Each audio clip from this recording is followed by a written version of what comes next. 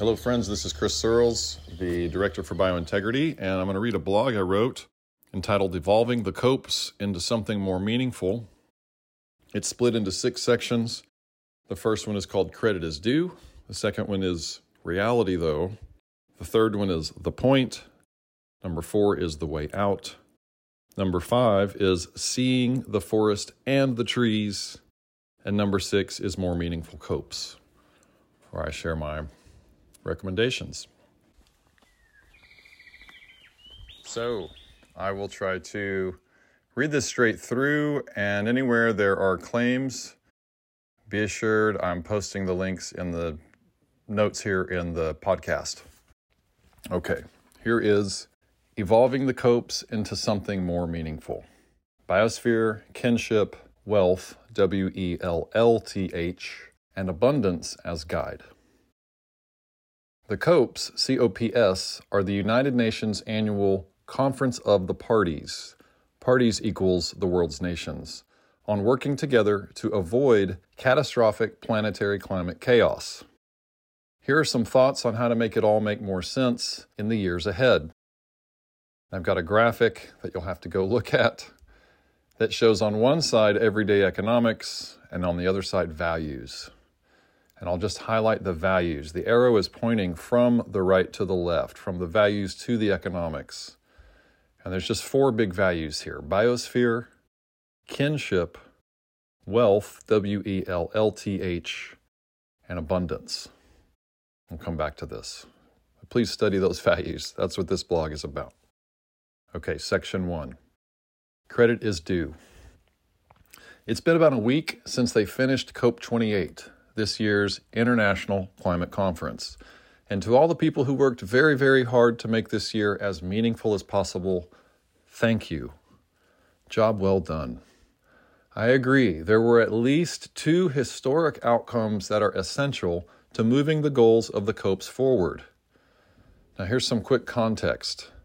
This year's conference was dominated by the fossil fuel nations, as we call them, and the fossil fuel industry, which are traditionally seen as murderous to indigenous peoples and environmental activists, as well as deadly to nature protections, human rights, resource efficiency, economic justice, climate science, renewable energy, gender inclusivity, and environmental and social justice reparations.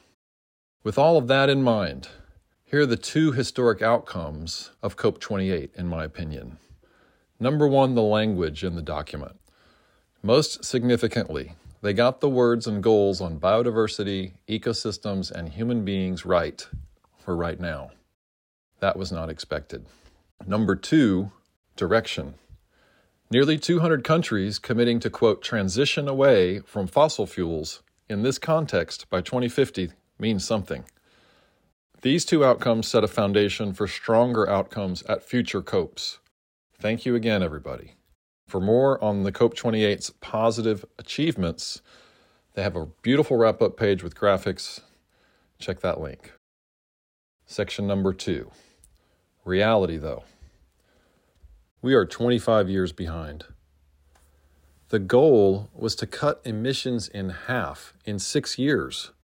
What we got was a vague intention to transition away from fossil fuels. No timeline, no roadmap. That's a quote from Bill McGuire, Professor Emeritus of Geophysical and Climate Hazards at University College London. Bloomberg.com's excellent wrap-up article is right. From the environment's perspective, quote, COP28's success marks just a tiny upgrade on COP27. Why? This year's conference, the first global stocktake, which means coming together to compare notes, looked at how much progress nations have made reducing greenhouse emissions, presumably by transitioning away from fossil fuels since the Paris Climate Agreement at COP20 8 years ago.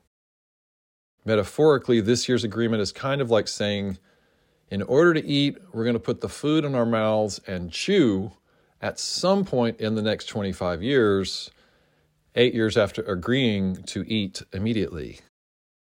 But even more off target than that, China and the US produce more than 40% of global greenhouse emissions, and are the world's #1 producers of coal and oil, respectively. We are the fossil fuel nations. We keep deflecting that. Worse than being this far from reality on the whole mission of stopping climate change before it gets catastrophic is our culture. Developed world culture today has us focused on fear and shame rather than on being good to ourselves, others, our civilization, and the earth to solve the problems we share. In light of what so many find, quote, exciting about the future, space is not the final frontier. Self and society are. On this planet, there is only one planetary life support system. Life on Earth is what it's about. How do you be the person you want to be? Getting to that world is the goal for each of us. It's also an ongoing collective effort. Section 3, the point. We're already in the 1.5 Celsius scenario. Our leaders, our scientists, the weather industry, they do not seem to have noticed that the breakthrough goal agreed to at Paris in 2015, quote, staying below 1.5, was signed to avoid catastrophic damages, which seem to have begun occurring around 2010. These delegates kicking the can at COP28 to transition away from polluting and heating emissions 25 years from now, when their grandkids are running things, is disgusting and lame and totally terrifying for all 8 billion of us this decade. And unfortunately, as I have been saying, against my own hopes and dreams, clean tech's not much better at addressing its issues. So what do? We go forward from here with a better solution. I think I've got the outlines of the most powerful solution. It's in biospheric truth. Nature is your life support system. And this begins section 4, the way out.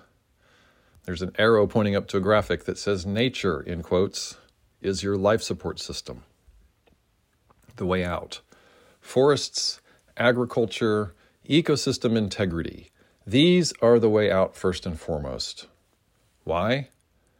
These are the most important aspects of the life support system everything is built on.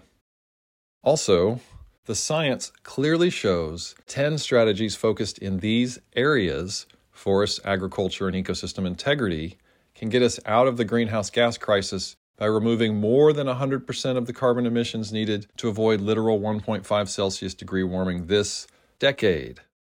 There's still time. Here are the 10 strategies in 2 groupings. Group number 1 is strategies 1 and 2. Implement the COP26 Glasgow Forests and Lands Agreement of just 2021. This agreement would end deforestation in 145 key countries and restore 711 million acres of critical forests, peatlands, and wetlands in those countries. Why, you may ask, forests and wet landscapes first? This is our best strategy for restoring normal weather globally. And there's 2 links to science on that. Strategies 3 through 10 is to improve the food system. And here's the list. There's 2 groupings inside of this list. The first grouping is 6 strategies. Eliminate emissions related to, here are the 6, cattle feed, rice cultivation, food waste, agricultural waste, meat consumption, and nutrient and manure management on those landscapes, on agricultural lands. So this is essentially the way we feed beef, the main grain of the world, the food that the developed world throws away, the waste that gets burned on these landscapes, the way that we waste and move meat around the planet and produce meat, and then all of the wasted landscape resources that wash off of the lands and biodegrade into the atmosphere that are manure management and so forth. And then adding 2 more strategies to this is to improve that last area with soil carbon sequestration and biochar carbon sequestration. And you can read about all this. The study is from Rowe et al. 2019. That link is also provided.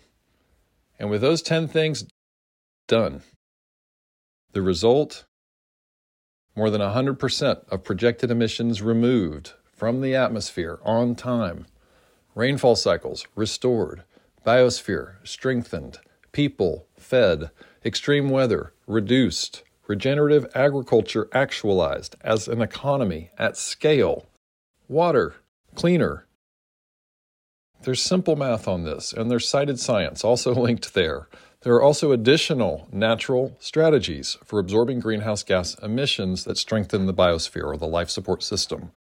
There's a link to a blog with a section called Additional Drawdown Opportunities. Please check that out. Here's section 5 of 6. Seeing the forest and the trees. Forests are the weather on land. Food is the most effective point for resolving issues regarding climate, biodiversity, poverty, economics, famine, destructive industry, human rights, and human identity. Ecosystems are our life support system. Ecosystems are everything. The better they are, the better we are. The conservation community has been overly apologetic on nature's potential to stop climate change. Everyone in conservation knows tree plantations are not a solution. This is not what we're pushing. The media sensationalizes the conservationist humility and apologies and headlines things like, trees are bad for the environment. It's time for conservation to make clear, trees and forests are better than the electrification of the planet. Nature before technology. We need to figure this out. Technology is not better than nature.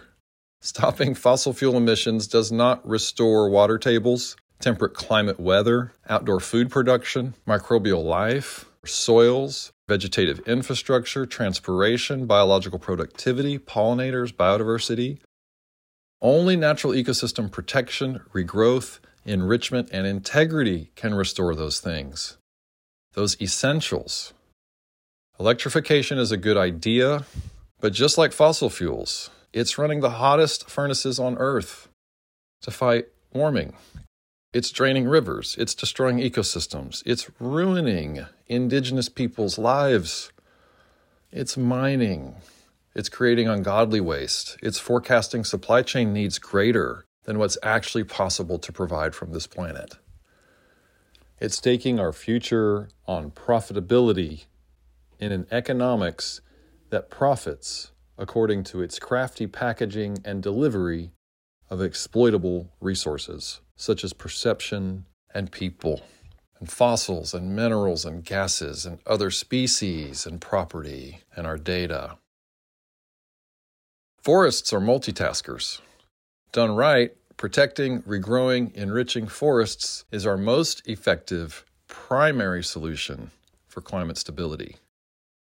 It's not the only solution, but it's the first one because it matters most. Forest establishment is essentially how land life came into being hundreds of millions of years ago. Healthy forests move the majority of rain across the continents still today. That biotech already exists, and we're cutting it down. It must come first. Improving the food system is profitable today, and its 8 strategies that I listed above are 100% of the carbon solution this decade. Groups like plantwithpurpose.org show us how agroforestry, regenerative agricultural practices, and saving co-ops are already lifting around 1 million people out of poverty and growing every year. All ecosystems are essential, but only trees bring rain. And trees remove and store carbon.